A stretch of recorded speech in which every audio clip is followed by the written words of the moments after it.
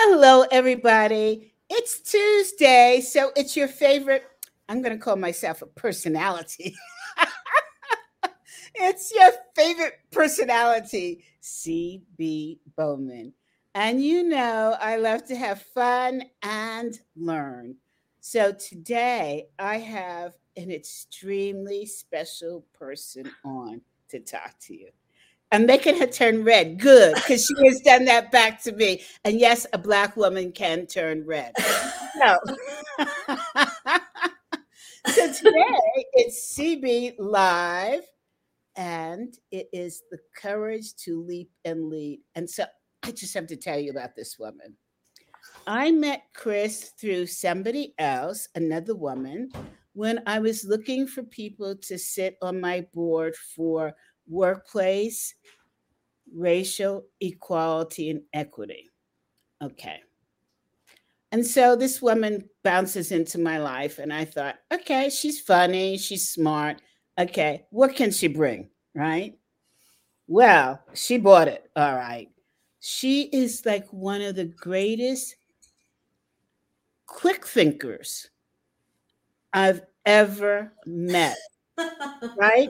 She's like a walking encyclopedia of trigger questions to make you think about what you said, what you think you're going to say, and what you might have said, if that makes sense, right? So I thought, who is this woman who challenges me like this? Let me think about this. Do I like it? I'm not so sure. Let me see what else she's got. And she is able to back it up. And you know what I mean? There's some people that just want to challenge you just for the sake of challenging you to try to kind of make you feel stupid. Not this woman. She challenges you to make you be on your A game. So recently, so I'm going to share this story. I contacted her and I said, Chris, I've done like 90 something podcasts and I don't see my audience increasing like some other people. And she said, have you listened to what other people are doing? Shut me down. I said, no. And she said, well, that might be a good idea to look at your competition. And I thought, what? How did I miss that one? I'm a marketing person. I love analyzing my competition. But you know, every once in a while, you get to be a smarty pants and you think you know it all. And she called me on my game. So I have to now listen to other podcasts, but that'll be after I complete my book, which, by the way, is three-quarters of the way done. How about that? Drop the mic. So, without further ado, I want to introduce my dear friend who is an amazing volunteer person. And by the way, when she volunteers, she's all in.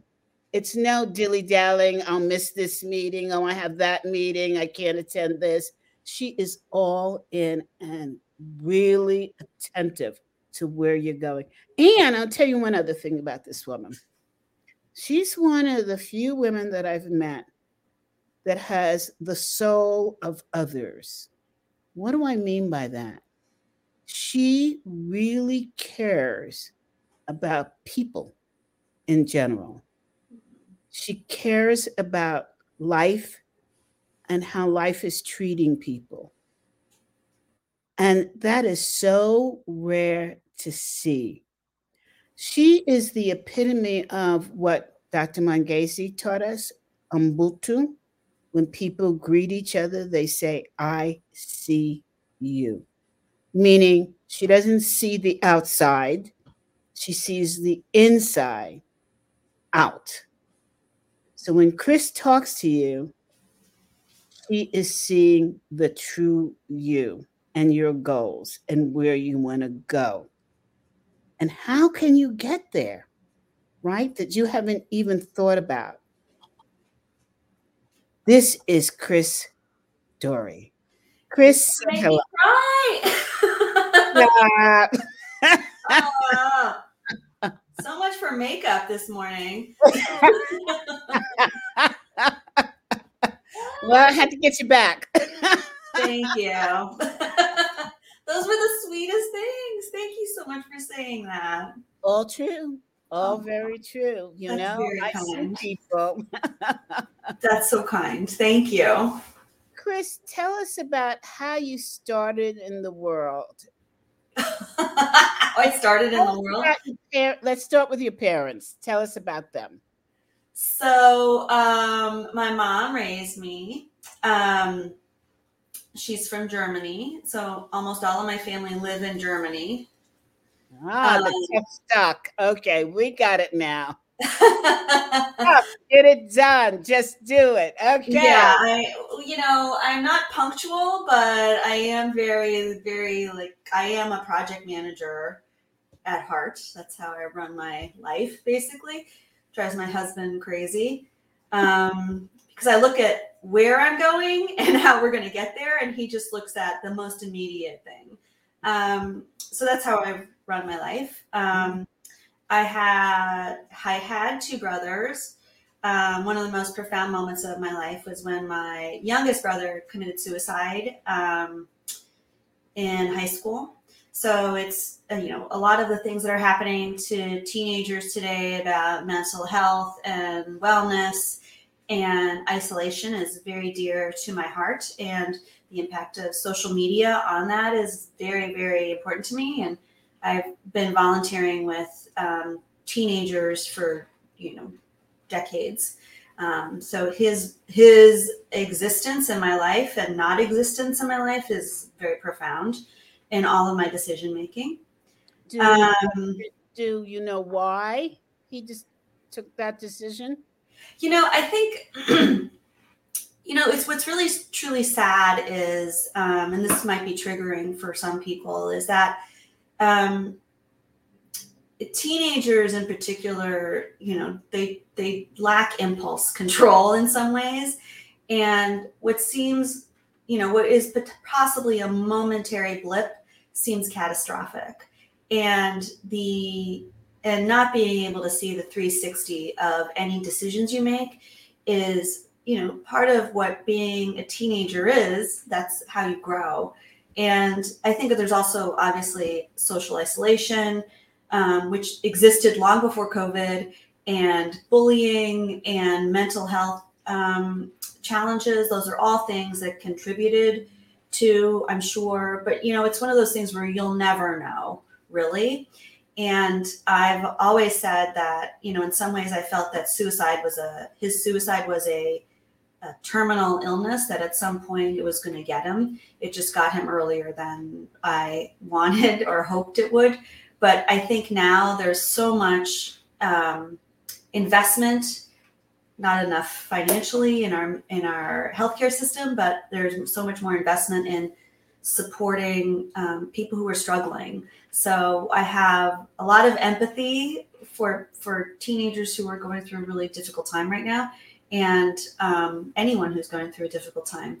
And I recognize and respect the frustrations that family members feel. So, you bring up really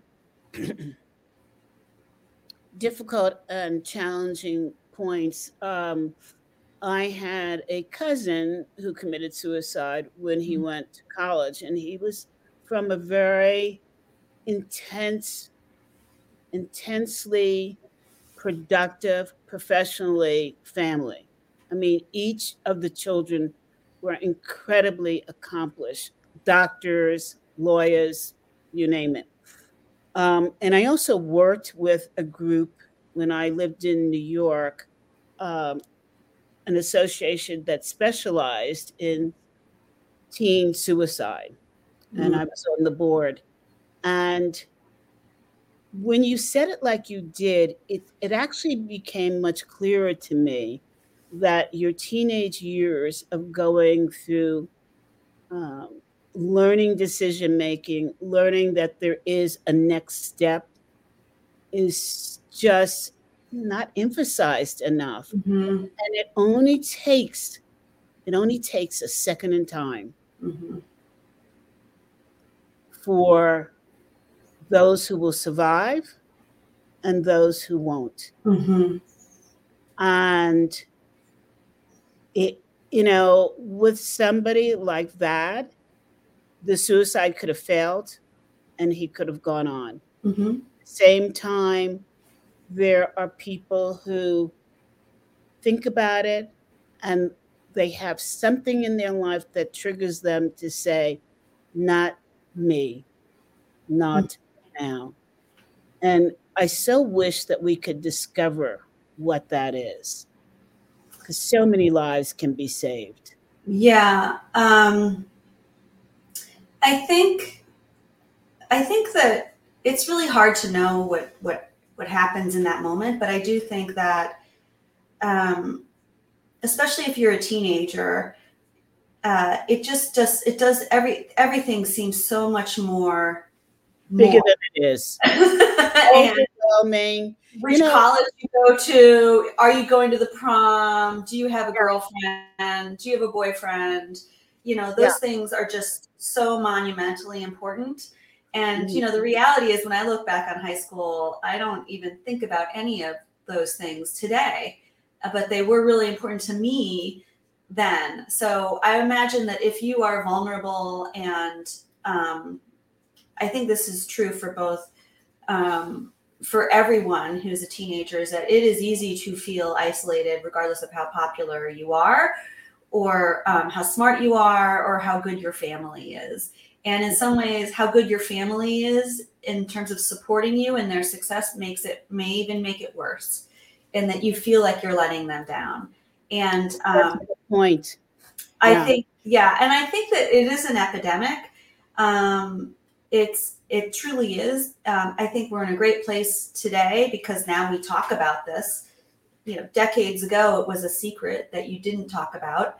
And today we do talk about it. And, there's a lot of discussion about is the fact that we talk about these mental health issues and the mortality rate, that actually the number one cause of death among teenagers and people in the U.S. is suicide by gun. Does it actually make it worse? I don't know, but yeah. I know what you're saying. Is it talking about it make it seem like it's okay? Yeah. Is it giving the permission for that? Yeah. Versus, I think that I'm not a parent by birth, but it occurs to me that talking about it in a way that says it's not really talking about suicide, but it's having the relationship with your child that allows for deep discussion, and so that perhaps a parent can see where you're disturbed, and I think that the concept of, and this is not tooting my own horn now about courage, but I think really courage should be taught in school. Yeah, I think I take it a step further. I agree with you. I think that it's not even about parents. It's about a community as a whole. Your friends, your family, your coworkers, your colleagues, your teachers, anybody who's in your life should view the world from a point of empathy. And I think that's very much foundational to who I am, is that I try and look at things from other people's perspective, and perhaps I am too far on the empathy scale, but no, we need it. but I do think that we need to develop these skills, because the whole notion of courage and empathy go together, because you have to be willing to be vulnerable for other people. And I think that's the greatest gift that you can give, is your generosity of feeling and time. And it's easy to be overwhelmed by everything that's happening in the world and miss cues that people are really struggling. Yeah, that's those are the operative words, which is, what are the clues? We don't know how to recognize them.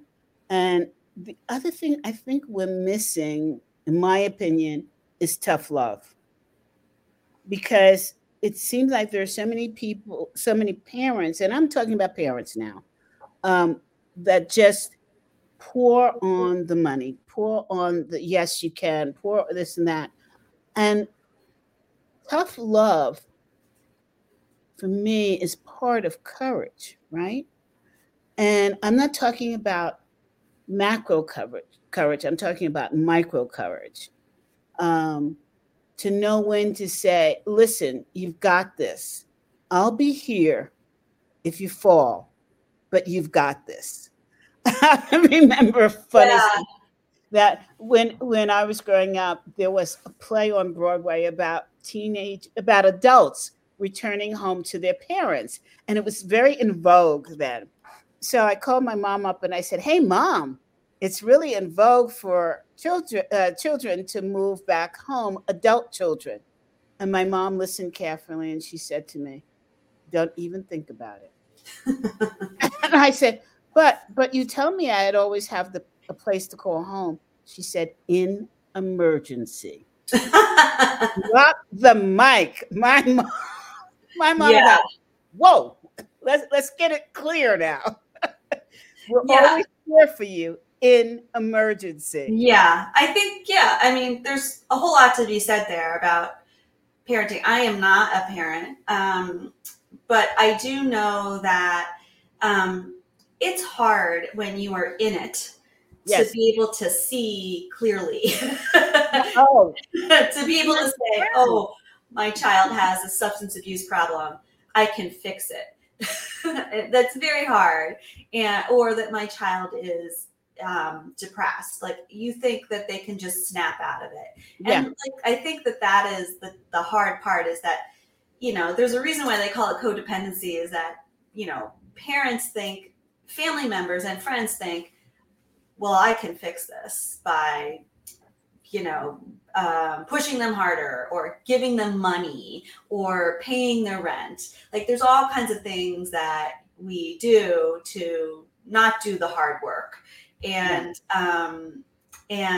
it's in some cases it's easier to write a check than to confront the underlying issues of why people are struggling, which could be any number of things that a parent may or may not be aware of, or may not have any responsibility for. So, I think it's very tough. It's a very nuanced problem, and I am not a psychotherapist. I do not have experience. So I am just speaking as a family member who has seen the impact of it and what that has had on my life. It is both the worst thing that's ever happened to me and the best thing that's ever happened to me, because him dying at 17 made me feel like I had to live both my life and his life and make it as full as possible. So I think that that was a huge counterpoint to how, I look at the rest of my life, and I was pretty young when he passed. So this is, I empathize with other people who go through this, and I certainly, feel for you as well. And that it's an epidemic, and it's a problem that we need to really think about.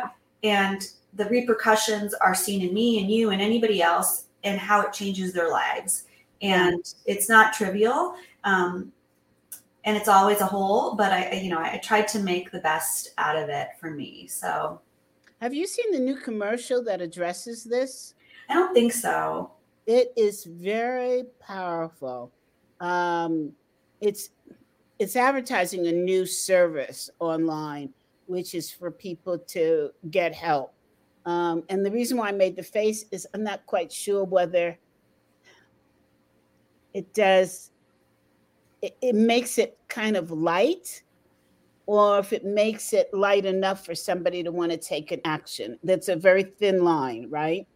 And it shows the first clip is it shows a man lying in a gym lifting weights, and lying on your back lifting weights, and a guy is standing there and says, "Do you want help?" And the guy says, "No, I've got this." And it's a series of clips like that. And at the end, you realize that they're talking about the ability to get help for depression and upset through this new service. Mm-hmm. And, the best thing it does is it stops and make you want to hear and listen to what they have to say. And I think it's great that it's on TV now. I think it's great that more people are talking about it now. And I only wish there was more solutions. I know. So do I. Excuse me for coughing. My allergies are having fun today, so I'm going to say, "Oh my No God!" worries at all. I have a lot of allergies, so fortunately, it's too dry and hot here for me to feel any effects of them. Yeah. So then, tell me, then, what did your mom do as a single mom?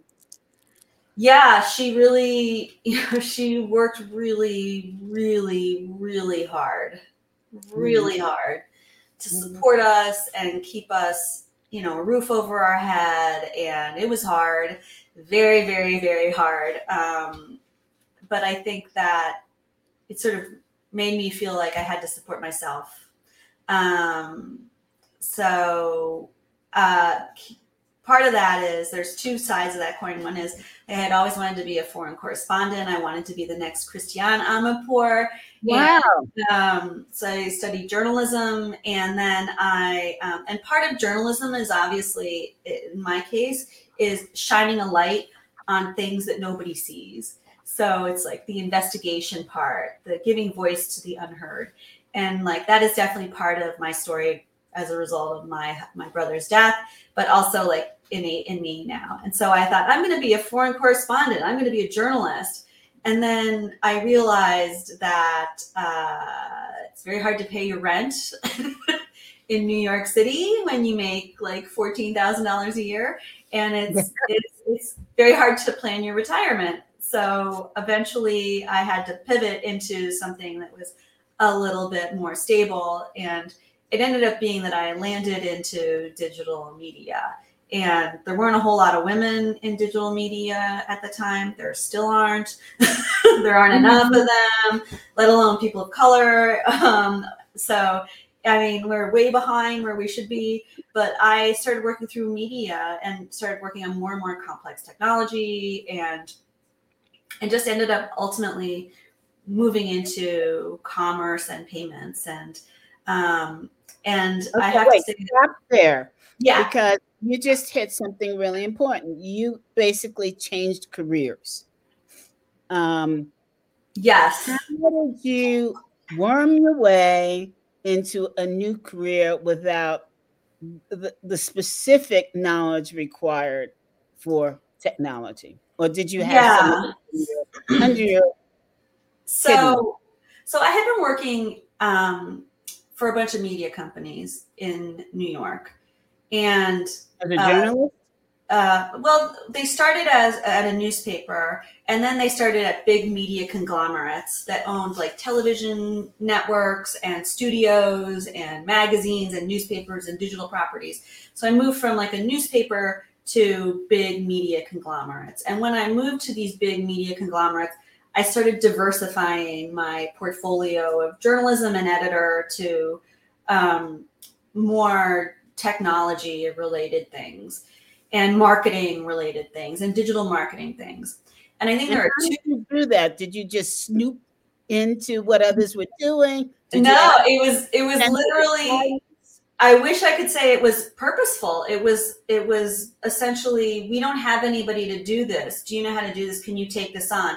And gradually, of course, I would take on more than I was supposed to do. And then before you knew it, I had a huge portfolio. And what I was finding is that I was leaving jobs and being replaced by 3 people.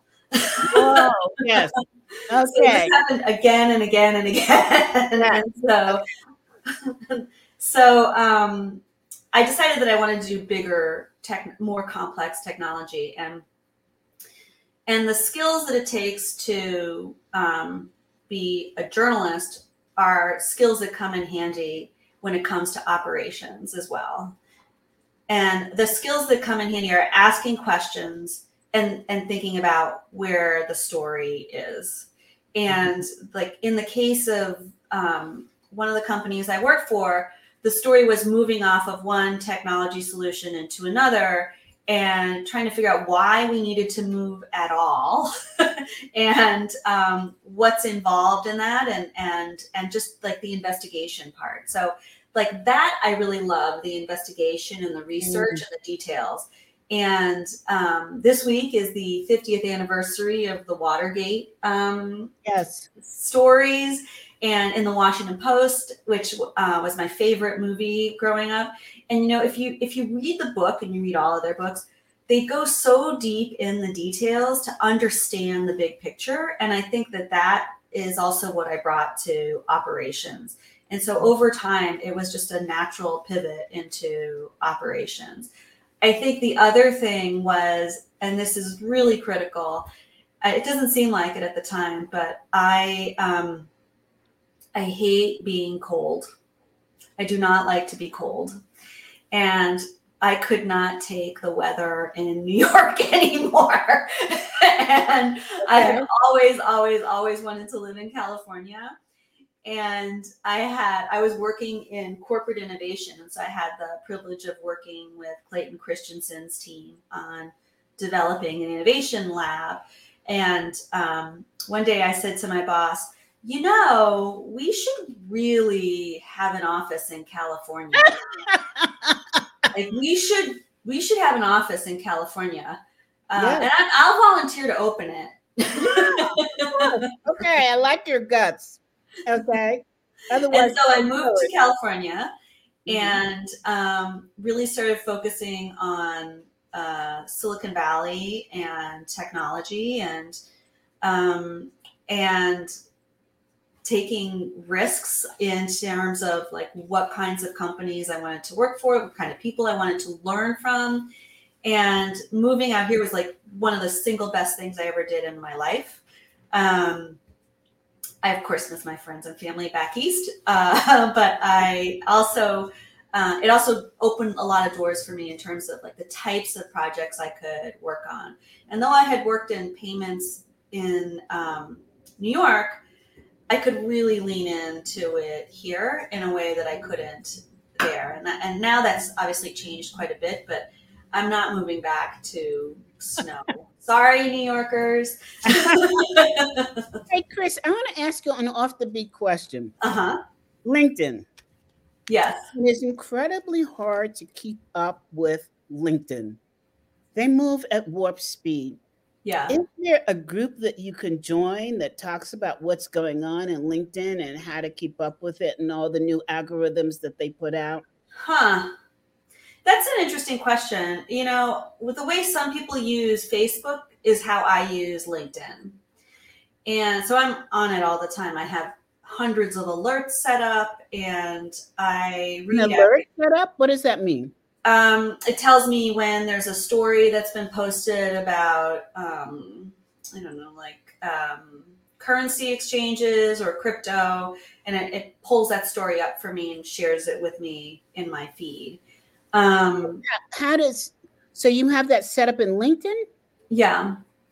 Okay, tell us how you do that. Oh God, I set it up so long ago. I'd have to actually, like look and see how I did it. I think it was a follow. Like I follow crypto and I follow currency, and then whenever something comes up that has those hashtags, it gets surfaced to me.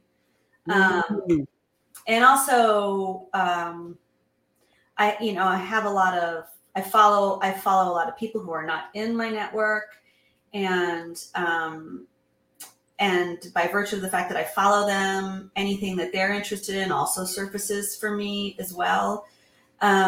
So yeah, I think, you know, I have friends who work at LinkedIn, and hey, Randy, and out to you. And it's a critical tool. Like I look at it multiple times a day, and I do not look at other social media nearly as much as I look at this. And I think that's good because I don't have the same addiction triggers that on LinkedIn that I would if I were on like Facebook or Instagram or, you know, Twitter.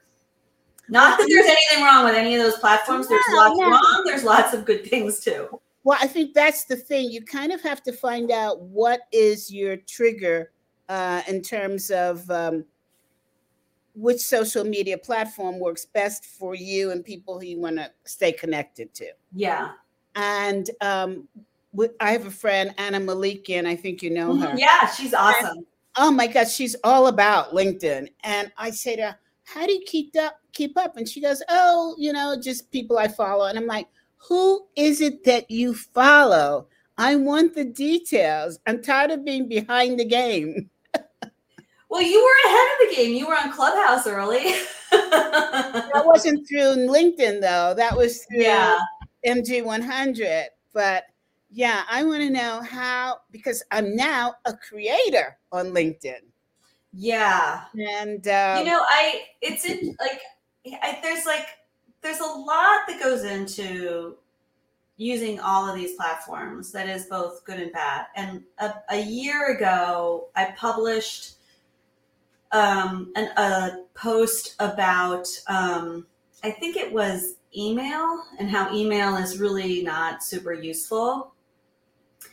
And I put just the right tags in, and there was no machinations in there. I just was like, these are the things that are in this post. And it had 123,000 views within like a few days. And I realized that I was like getting something out of seeing how many people were looking at this post and liking it and commenting on it. And I both liked it and I didn't like it, because that sort of that serotonin boost kept pushing me back to the site to just keep looking at it. And I don't want to be that way. So, yeah. But I've also found like incredible things that I never would have in a million years imagined. Like yesterday, Wieden & Kennedy, which is this really renowned marketing and advertising agency. They have been working with Nike for decades, I think. And they posted an ad on LinkedIn about Juneteenth. And I thought this was an ad that they probably did pro bono that I wouldn't have seen anywhere, except I saw it on LinkedIn. And it was really getting to the heart of what people are already thinking about Juneteenth that isn't being articulated. Like, why do we need this holiday? And who cares if we celebrate Juneteenth? I'm not Black. Why do I need to do this? And what it was really getting to is it's the start of a conversation that is long overdue, and that we all need to recognize that this moment is really about like starting a renewal in some ways, or a recalibration. And it was so perfectly done. I would never have seen that on television, probably, because it wouldn't have been served to me, or Twitter or Instagram. So I thought like that's one of the amazing things about LinkedIn is that brands put their product out there because they want you to engage with it in a different way. So that's one of the many reasons why I like it. You're going to have to tag me on that article and tag me on the one that you did on email. And here's a mind blower for some people. Not a mind blower, a mind processing trigger. My husband loves to watch Fox. It's not Fox News. It's something. It's all the political channel for Fox. Fox News, yeah. Okay. So yesterday, I'm not a news junkie by any stretch of the imagination. I would go crazy trying to keep up. But I had it on because I was doing something else. Oh, I was getting ready to turn off the TV. It was late night. And there was a Black guy that was being interviewed by a white guy. And it was late. It was probably around 10 o'clock Mountain Time. And the white guy asked him, and I'm giving colors so that the perspective is understood. What does he think of Juneteenth? And he said, it's sad, it's misunderstood. And I thought, what is he going to say? It intrigued me. He said, it's really a celebration for the killing of Floyd. It's not a celebration for the end of slavery. What? Right. He said, because this happened because of the killing of Floyd, it was brought to our attention. Wow. That's a very misguided person. Right? That's a very misguided person. No, he had a lot of evidence to back it up. And he went back and he talked about the days of slavery and what happened and how it should be celebrated on its own for its own merit. I not agree with connected that. with, that's just basically what he was saying, not connected with the killing of Floyd. It was because of the killing of Floyd that the end of slavery was called to our attention by a day, by allocating a day celebration for it. But why couldn't we have had the celebration separate from such a tragedy? And because it's two different tragedies, it's two different things, right? Yeah. He had very interesting point of view that really gave me pause to think about it, right? And which is what you love about this country. You can so firmly believe in one thing, and then somebody else comes along and says, boom, and you go, whoa, whoa. I never thought about that, right? Yeah. I'm glad that he had the courage to speak out and speak up about that perspective, because I could understand it. I'm not sure where I am in it, but I can understand it. Yeah. So now, yes. Go ahead, please. Go. Yeah. I was just going to say that I think that that's the other aspect of my journalism desires earlier in my career, is the information, the need for more information, which is why I'm also an information junkie. Like I read probably 20, 25 books a year. I follow many, many news sites. I read tons of, posts on the web. I have like lots of like blogs that I follow. So yeah, it's just a lot of information that I take in all the time. So well, I think that doesn't even count your podcast that you wrote me. You would listen to 5 before noon. I'm like, does this woman have a life? What the heck? Yeah, I'm a multitasker. I would say more like a triple tasker. Okay. Yes. Okay, so Chris, so you went into the media space. I want to talk about in your world of volunteerism, in your world of media, in the fintech space, just your life in general. Have you ever had the courage to look at something and realize that you're in the wrong path, break it down and say, hey, this is just not me, and start over? Yeah, I think there's a couple things. There's the macro view and then there's the micro view. And essentially what operations people do is they look at the entire chain of activities and they look at where they want to go. And I mountain bike and I ski. So the tenets of mountain biking and skiing are, when you're riding your bike, you look at where you want the front of the bike go. If you're next to a cliff and you're looking at the cliff, you're going to go down the cliff. The same is true with skiing. If you want to go around a rock, you don't look at the rock. You look where you want to go. And that's the same thing with operations. And the reality is that you're constantly looking at making sure that the path that you're taking to get to the end is the right path. But sometimes along the way, you realize that's the wrong end. That's not the right direction. And so you have to pivot. I think that that's the sort of the day-to-day of operations leadership, is like looking at where you want to go and how you get there. From a macro level, I think that 2019, 2020 for me was really a pivotal time. It was a pivotal time for a lot of people.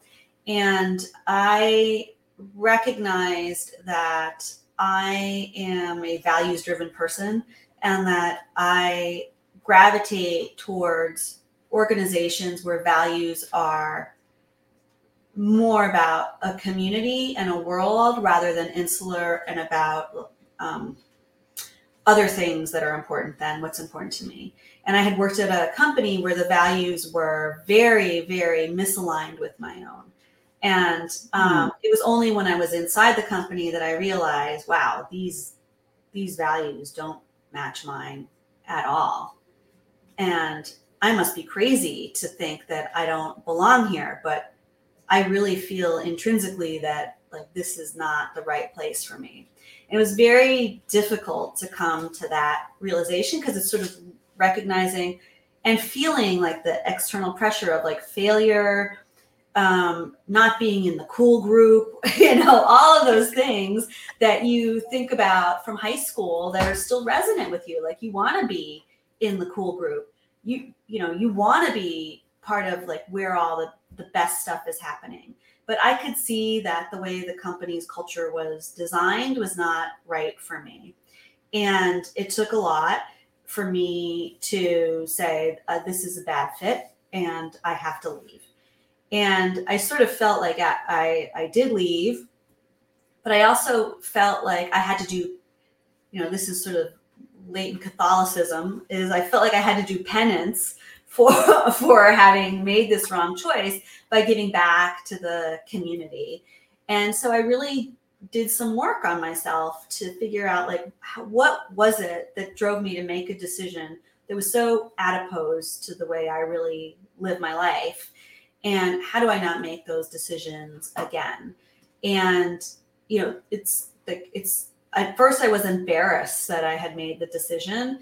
And then I felt a lot of pride that I actually had the courage to say, like, this is not a fit. I got to go and I'm leaving and I'm going to go do something else for my community instead. And I'm going to get the reward from seeing others succeed and enabling that. So, that was hard. And even my family was like, how could you quit that job? That was an amazing job. And I was like, the values were wrong. They didn't match mine. And I didn't feel good about myself. I'd love to talk to you about that because I think oftentimes we second guess our values and we take the heat ourselves for second guessing our values. So we say, what the hell? Why did I do that? And I shouldn't have done that, and et cetera, et cetera. And my teachings is, wait, let's dissect the information that you were given that led you to believe that this was aligned with your values. So there's two parts. There's what were you given, and then what did you interpret? Yeah. And most people start at and end at, what did I interpret? And don't look at what was the data that was given to you. Yeah, that's 100% true. And that's exactly what I did. Like I actually did a lot of self-reflection thinking, how did I get here? What were the forces that made me make this decision? And some of the forces were external. Mm-hmm. And then some of them were willful denial, I would say. Like you want to assume the best.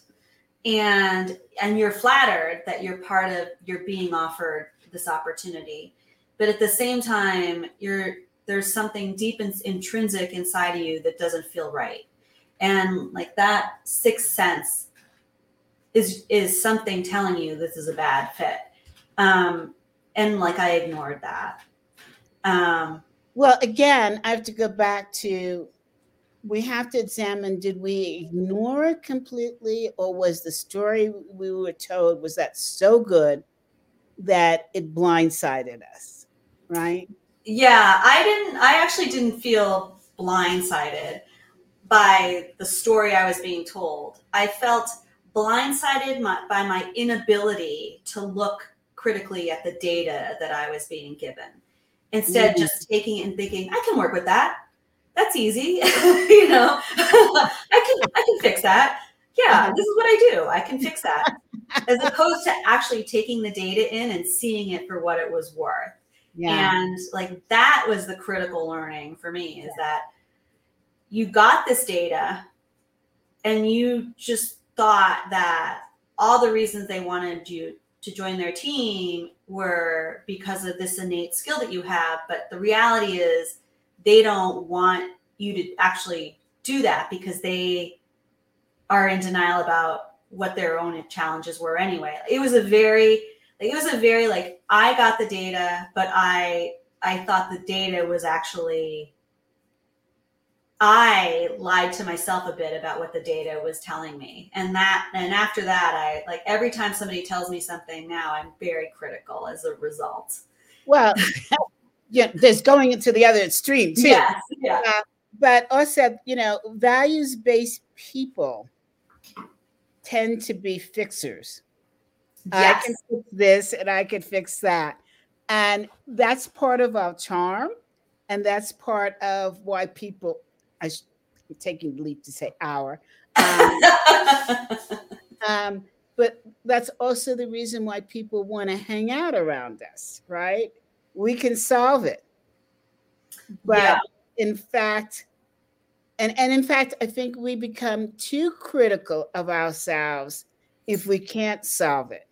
Right. And I've had to have the courage to learn that not all situations want to be solved.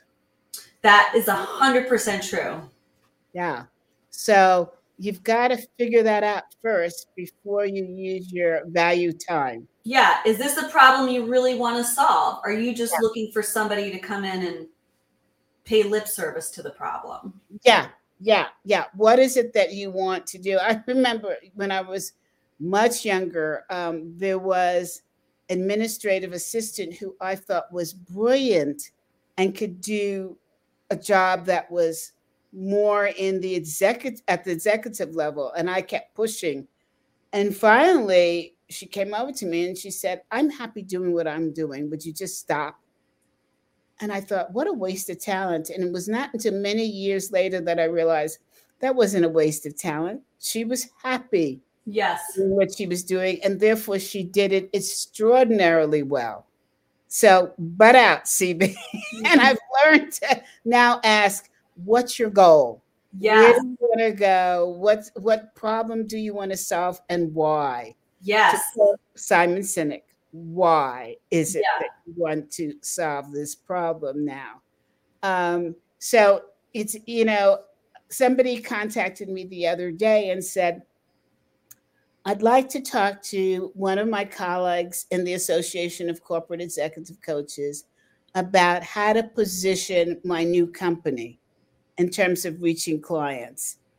And a couple of names had been given to her. And I said, the first thing to do is to figure out what's the culture of your new company. Mm-hmm. Because I always said that. Yeah. Do you want to get advice on how to market your new company from people who see from different cultural eyes that are not a good fit for where you want to go? And we're not talking about race or religion here. We're talking about the culture of the company. Yeah. That's going to be your true north in how you want to be represented. This could not be more true. Yeah.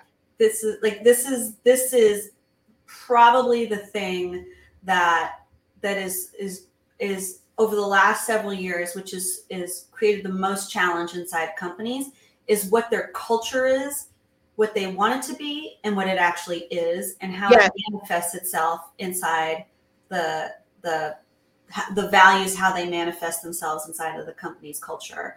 That is probably the single thing that is really bumping up against a lot of growth inside. Like if you look at a company like Airbnb, like Brian Chesky has created a unique culture, and it is a really generous and empathetic culture. They work very hard, but he cares about the people in his company.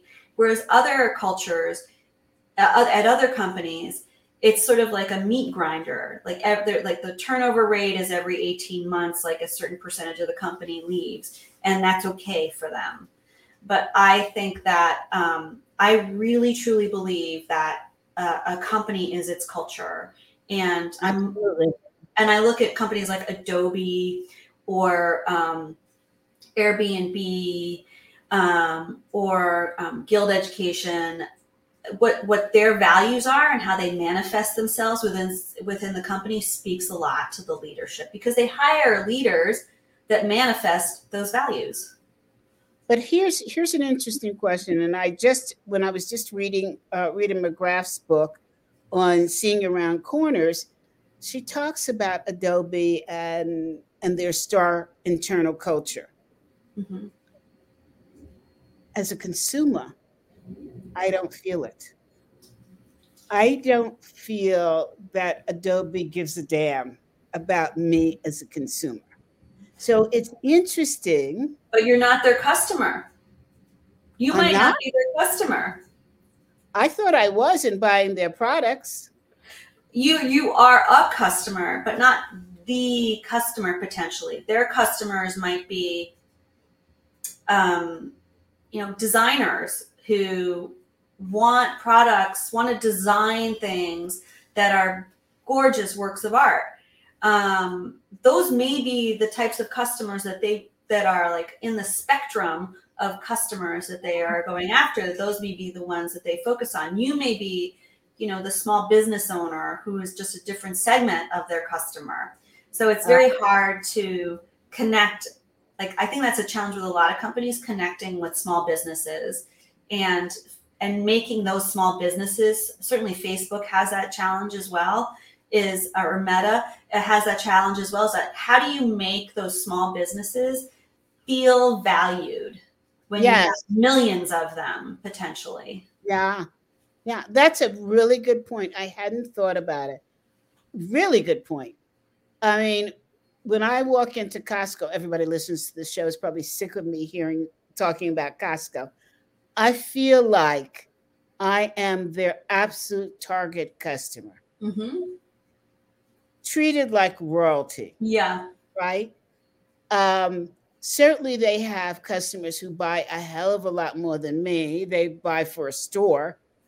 But myself as this little person coming in, I'm treated like a star, right? And I guess I align that to like Adobe, Apple, but you're right. I'm not Adobe's main target market. You know who talks a lot about this is Seth Godin. And yes. I had a conversation with him a couple of years ago about like how to find your customer. And I really started to think that, yeah, he's right. Like, who's actually buying this product? Like, yes. And like, how much energy do I spend on acquiring a customer for this product? And what's the value to me and them? Here's a challenge though. I may not be Adobe's customer, but my customers may be. That's right. And so if I am not speaking highly of Adobe, my customers are hearing that, who may be their customers. Mm-hmm. So how do you figure this all out, right? Yeah. I think like for companies like Adobe, I don't know that much about how they market to small businesses or how they think about small businesses, but I think that my guess is that they segment a lot of their small businesses in some way, and that they have an understanding of how those small businesses scale out to larger businesses. This is a hugely successful company that has been around for decades, and they are masterful at understanding segmentation. So my guess is that they have some understanding of which segment you're in, but misunderstanding of the reach of your business opportunity. That's a great point. I love that. You see, audience, this is what I mean about this woman. Okay, Oh my God, we only have 5 minutes left. That's impossible. Okay, I want to ask you now about a time that you had a courage to speak about an unresolved problem that was holding your work back and preventing you from being successful. I think we just answered that question. Yeah, Yeah. that's part of my job. Not everybody loves it though, so yeah. Okay. And I think we also asked the last question, which is talk about a time when you had to start over using the skills that you learned from the errors that you made. Lots Yeah. of those. You know, myself included. I suddenly, so it's really interesting how when you really try to take an examination of your life and really listen to what people are saying and what people are not saying.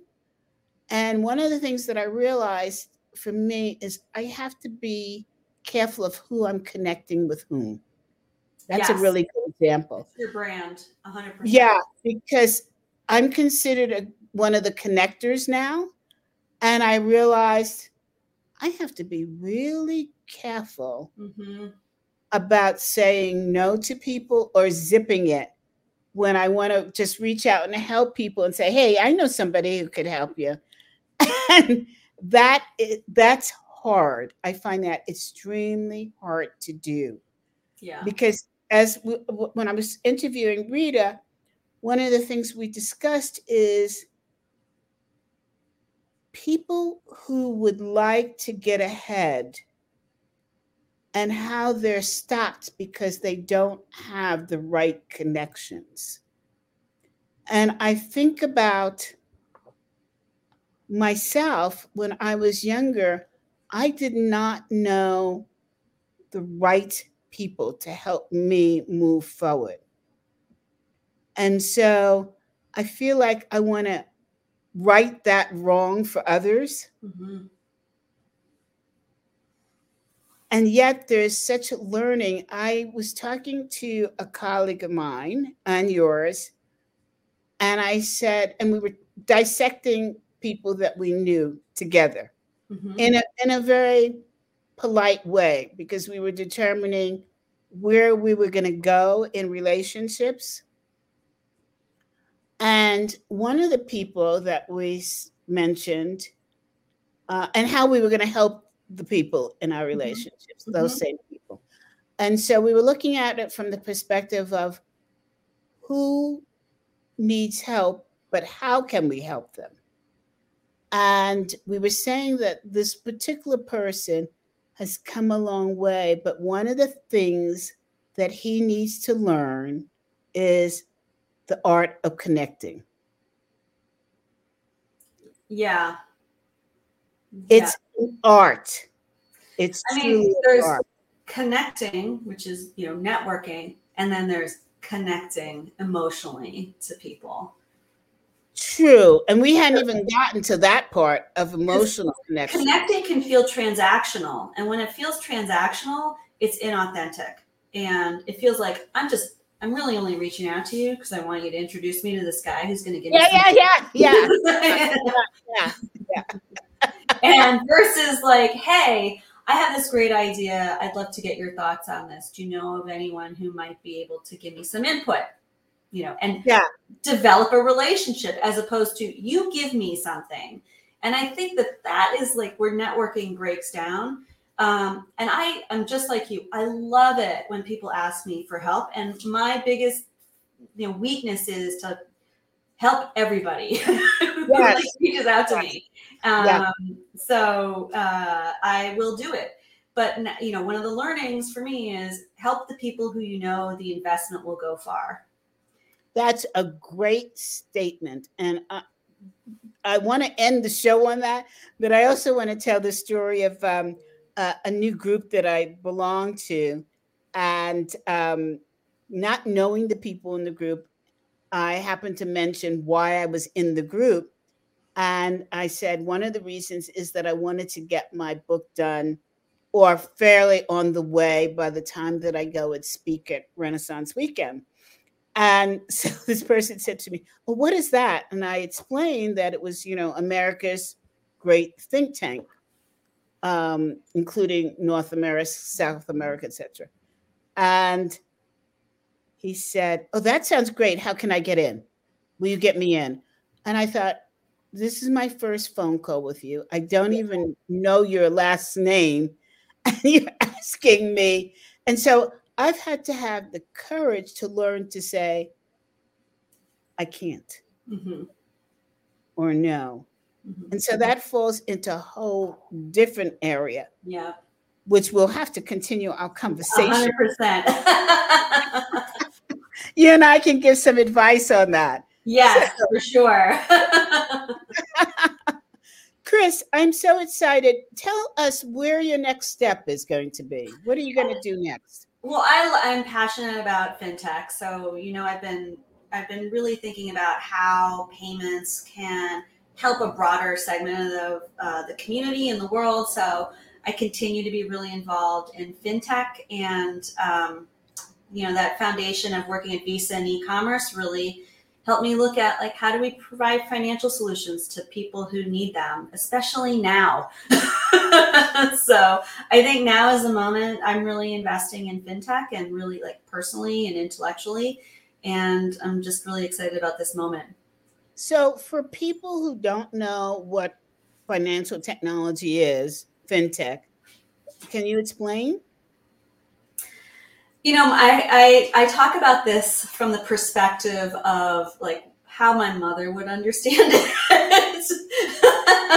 So I don't want this to sound insulting. Your mom was a pretty smart woman, so maybe you want to break it down a little bit. Yeah. So, historically, the industry has been revolved around big banks and big institutions. And those big institutions are, they move slowly, and they're highly regulated, which is necessary. And they don't really, and they look at all of us as ones and zeros. So they don't differentiate between me and you. They just differentiate between your zip code and my zip code, your tax return and my tax return, which eliminates the possibility that somebody who lives in a different zip code with a different tax return is there because they don't have a credit history.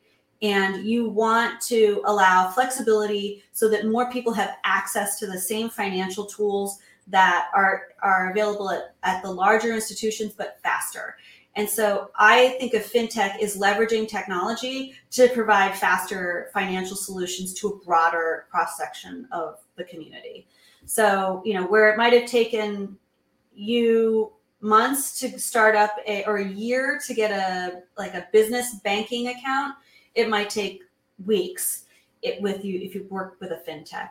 And, it encompasses a lot of things like crypto and we go on and on. Loans. Our next show, Finance 101 in 2023. Yes, that would be it. Yeah, I would love that. But it's interesting to end with that, because I remember when I moved from New Jersey to Colorado and had to open a business account here in Colorado, it was a nightmare. That's hard. It was really a nightmare. And in the end, I interviewed so many banks, and I wound up the most progressive bank was Bank of America. Wow, that's great. It was like that. The others, I had to get all this paperwork, and then they questioned it. And I said, what the hell? When I first opened an account in New Jersey for ACEC, there was no problem. But since all of the misuse in foreign governments of our money, I think that's the reason why the banks have gotten so much tighter. Not to say that Bank of America is a small potatoes, bank, but somehow they have their fintech correctly aligned with How about that? Well done. Well done. I learned quickly. Yes, you do. Thank you, CB.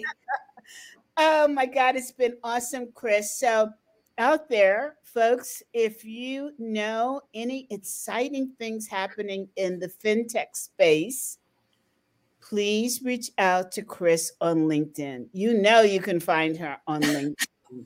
And she's brilliant at her work. So with that, Chris, I really do. I say this to all my guests. I want you to come back, but I do want you to come back about the financial side. So we have the 411 on cryptocurrency. Oh, God, I am not that person, but I'm happy to talk about it. We'll give you time to study up. Cool.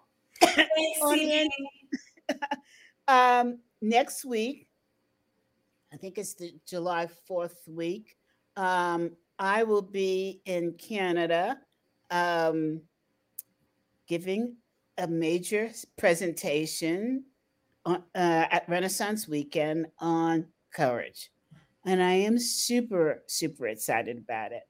The only sad point is I won't be with you, but we will be rerunning a past show. And I think it's the one where I interview Brigadier General Dr. Bernie Banks. And if you missed that one, this is one kick-ass man. I am telling you. Well, I don't need to tell you that. You can tell from the title, right? So I hope you'll watch that and have a wonderful and safe is the operative word, holiday weekend. It's CB. See you in 2. Bye. Bye, Chris.